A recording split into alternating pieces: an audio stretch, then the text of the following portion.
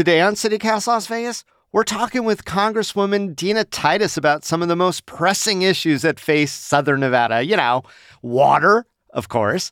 Also, a funky gaming law that she wants to change, and how a controversial redistricting may have a silver lining. Oh, and we also get to kvetch about a perennial Vegas issue, free parking. It's Tuesday, May 9th. I'm David Figler, and here's what Las Vegas is talking about.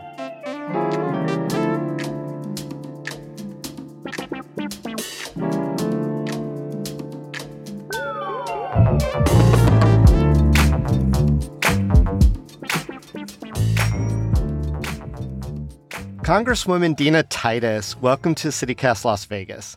Well, this is very exciting. Thank you for having me. Well, we're pleased and honored to have you with us. And, well, I really want to jump right in on a topic that's on a lot of people's minds, environmental justice. What does environmental justice mean to you as a congresswoman? Well, my district is the heart of the valley. So there are a number of what they call heat spots there, places that are hotter than other places because they maybe don't have parks, or maybe there's a lot of asphalt to paving. Maybe there's not mass transit available. So those things make the area hotter. And if they're hotter, they also have more carbon monoxide, and they can lead to more asthma or pulmonary problems, both for children and for seniors. So now, as we look at improving our environment overall, we need to be sure that we take into account justice, which means that everybody benefits from it, and you don't create these hot spots or these areas that are less good air, less good water, less mass transit, fewer parks, that sort of thing. Got it. And you mentioned the big ones, right? Water, air, land. Mm-hmm. And certainly Las Vegas, in its unique position here in the Mojave Desert, has concerns about all three of those things around us. So if you were to focus on just one topic that impacts us here in Las Vegas from a federal level, what do you think is the most important one to fight for in Congress right now for Las Vegas?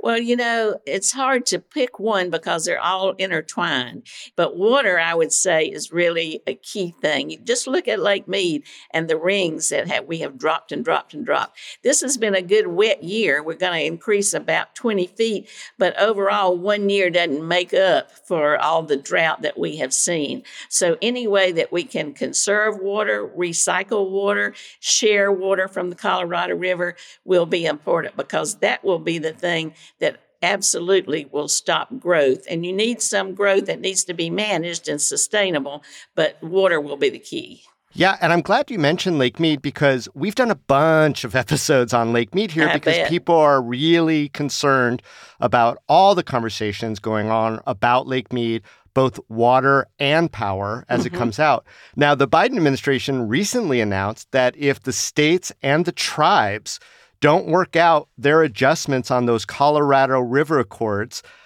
which apportioned water so many decades ago, right, that now fits the diminished supply of water that exists, that the feds are going to make some decisions for us. And the handwriting on the wall seems to be that, well, Nevada's going to get pounded.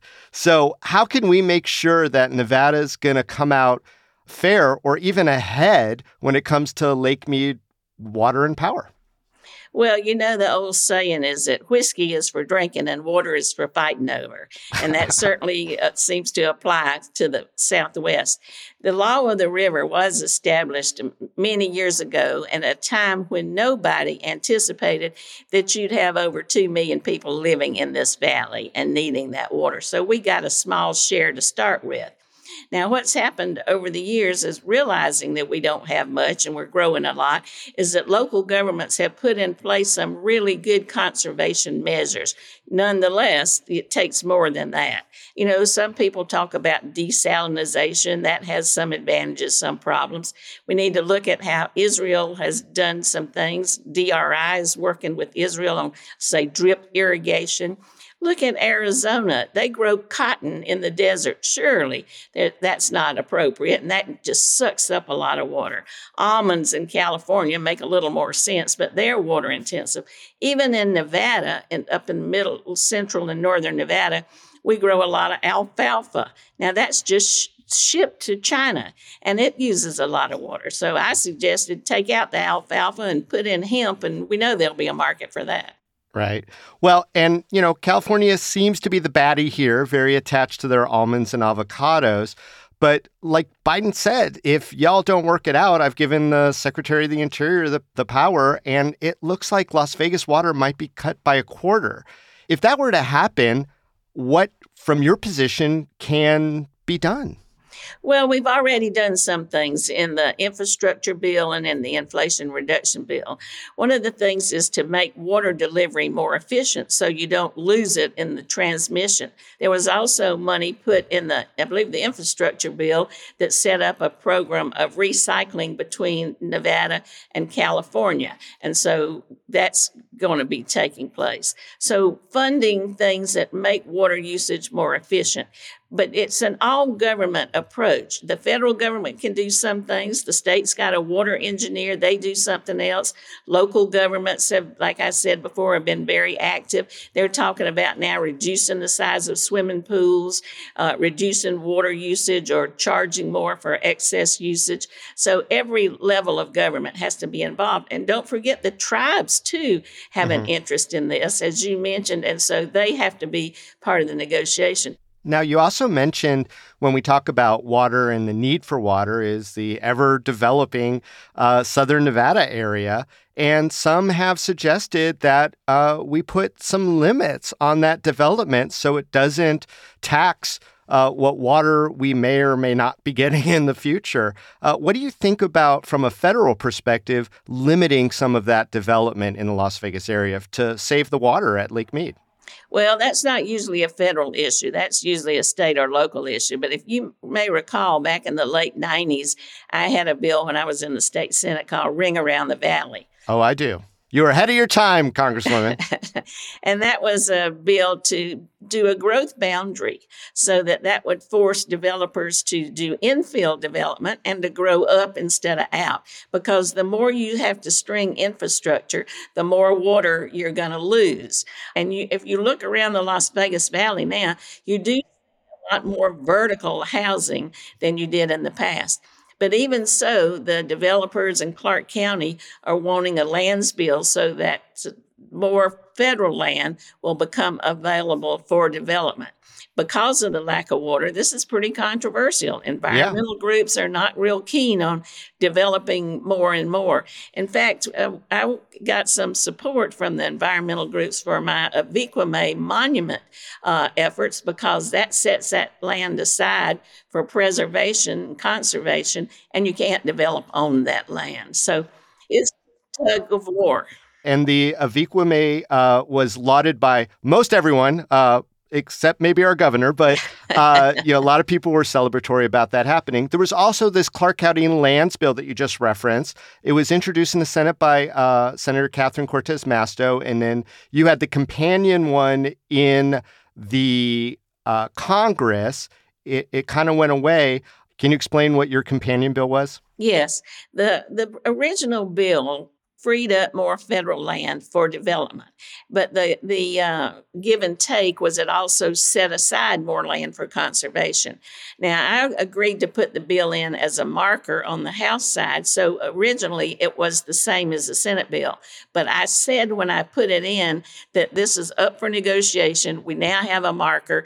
Let's see if we can't figure out some kind of compromise. It died in the Senate. Manchin didn't like it. Catherine I don't know all the details there, but anyway, it died there. And so I didn't pursue it on our side, because then I got involved with Aviquame and thought that the lands bill should be left for Catherine to deal with.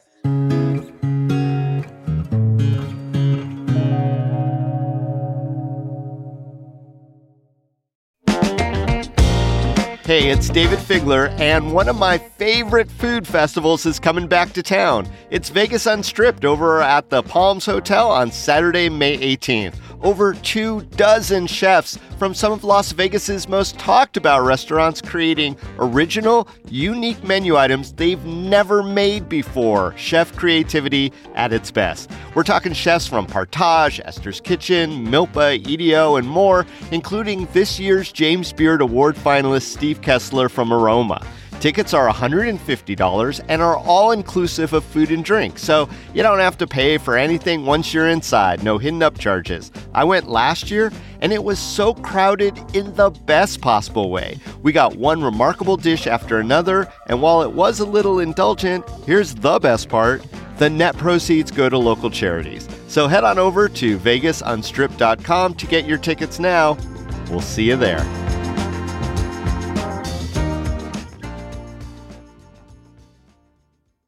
All right, let's change gears, Congresswoman. Gaming, obviously, is vital to Southern Nevada. A lot of people in the industry and people who gamble have been trying for decades to change the threshold for jackpot reporting to the IRS. And I know you've taken up the issue. Can you tell me what that's all about? Yes, I represent the Strip and a lot of downtown, so gaming is a very important issue for me.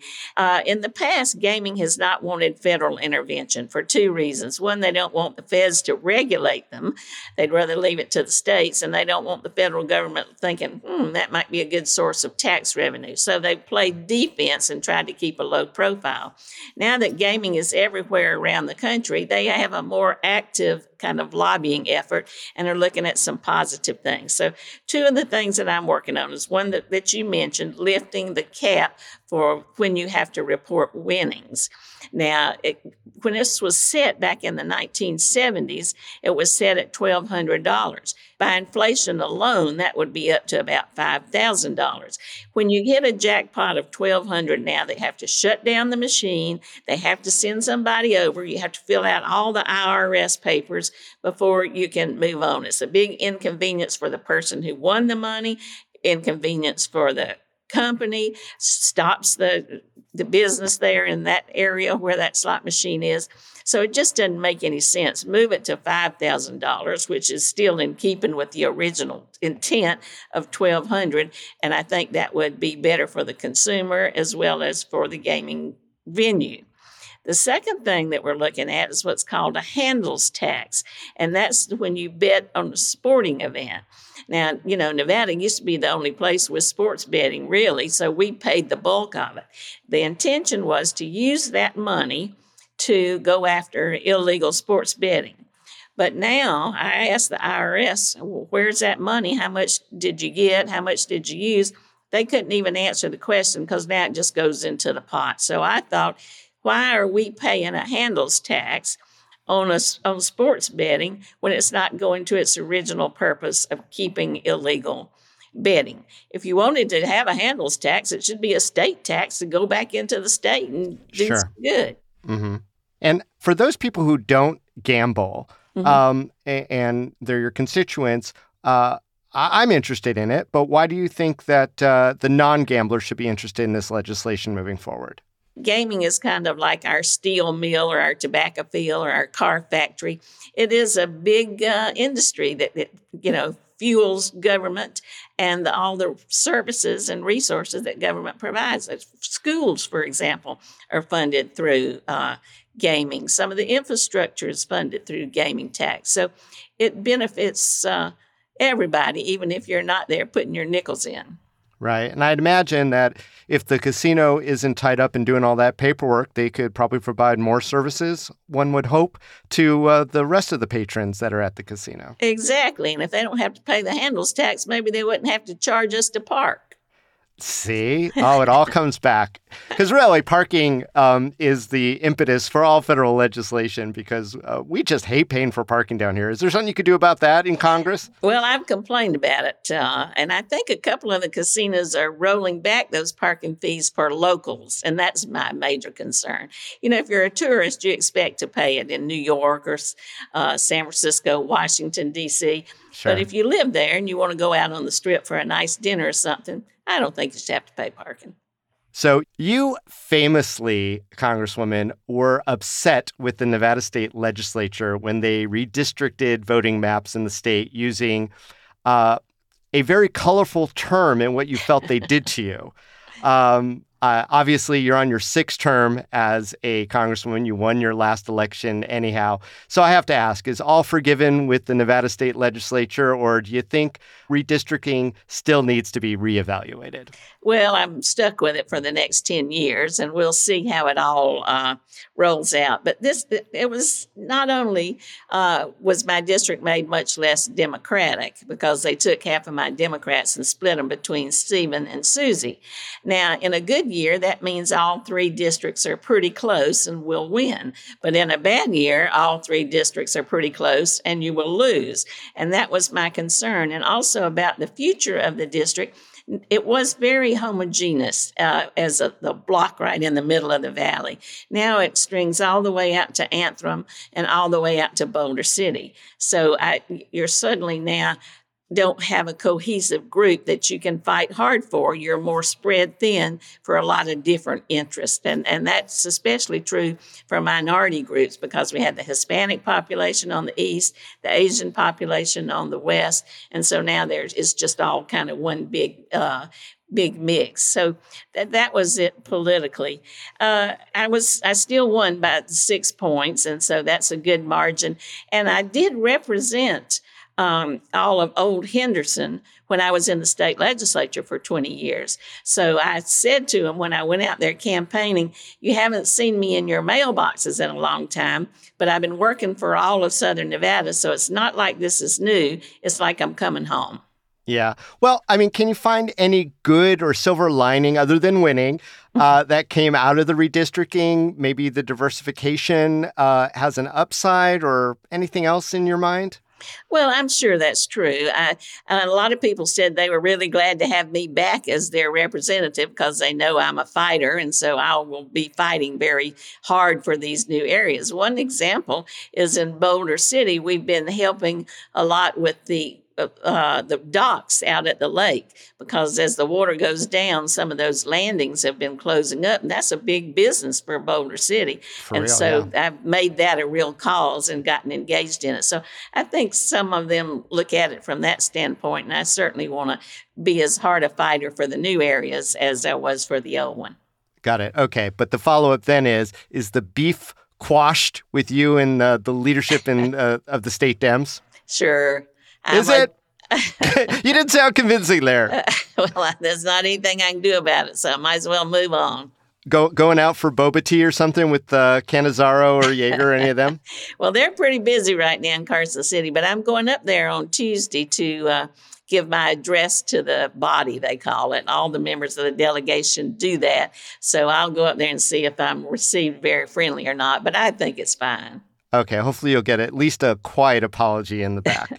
All right, last question. You know, as our representative, you've been involved in a lot of legislation on the federal level, but I'm going to give you a golden ticket for the purpose of this question. Okay. And that means that any new bill of your creation for the specific benefit of Las Vegas would absolutely pass, no doubt about it. What would that bill be?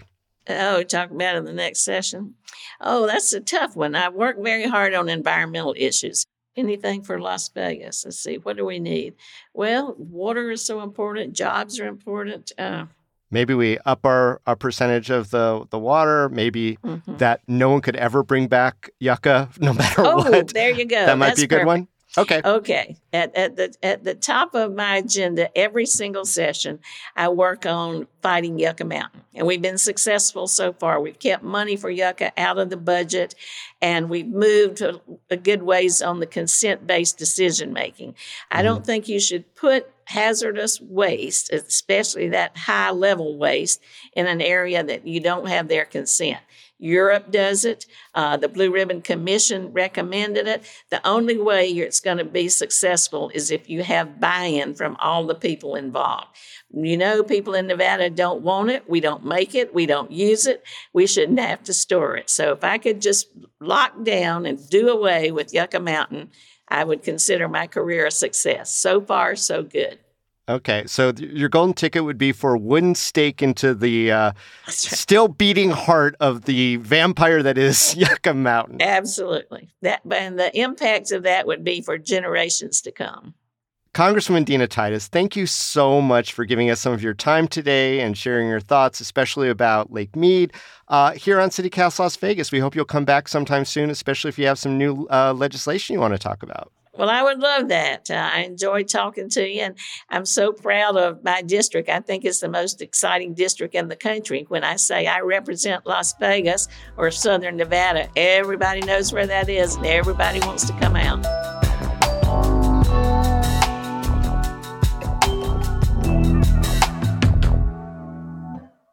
Before you go, a little more news. The recent closing of the Huntridge Family Clinic, said to be temporary until financing can be lined up, jarred some in the LGBTQ community. A welcoming space, it was the Valley's largest provider of PrEP treatments, which reduces the risk of HIV. The facility's owner is urging people to support legislation in Carson City that might alleviate future financing woes. And meanwhile, when Garth Brooks starts his residency at Caesars Palace next week, fans won't be able to use their phones while in the audience. He's joining those who make you put your devices into secure cases before the show, and then you get them unlocked afterwards. Lastly, details are still coming in about the shooting at Von Tobel Middle School yesterday.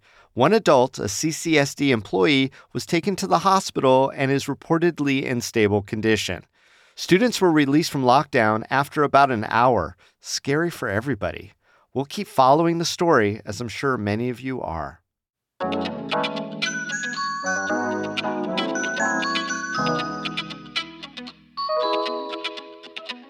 That's all for today here on CityCast Las Vegas. If you enjoyed the show, why not tell a friend, rate the show, leave us a review, and subscribe to our indispensable morning newsletter. There might be some extra tidbits in there from any given show, so you don't want to miss out. We'll be back tomorrow morning with more news from around the city. Take care.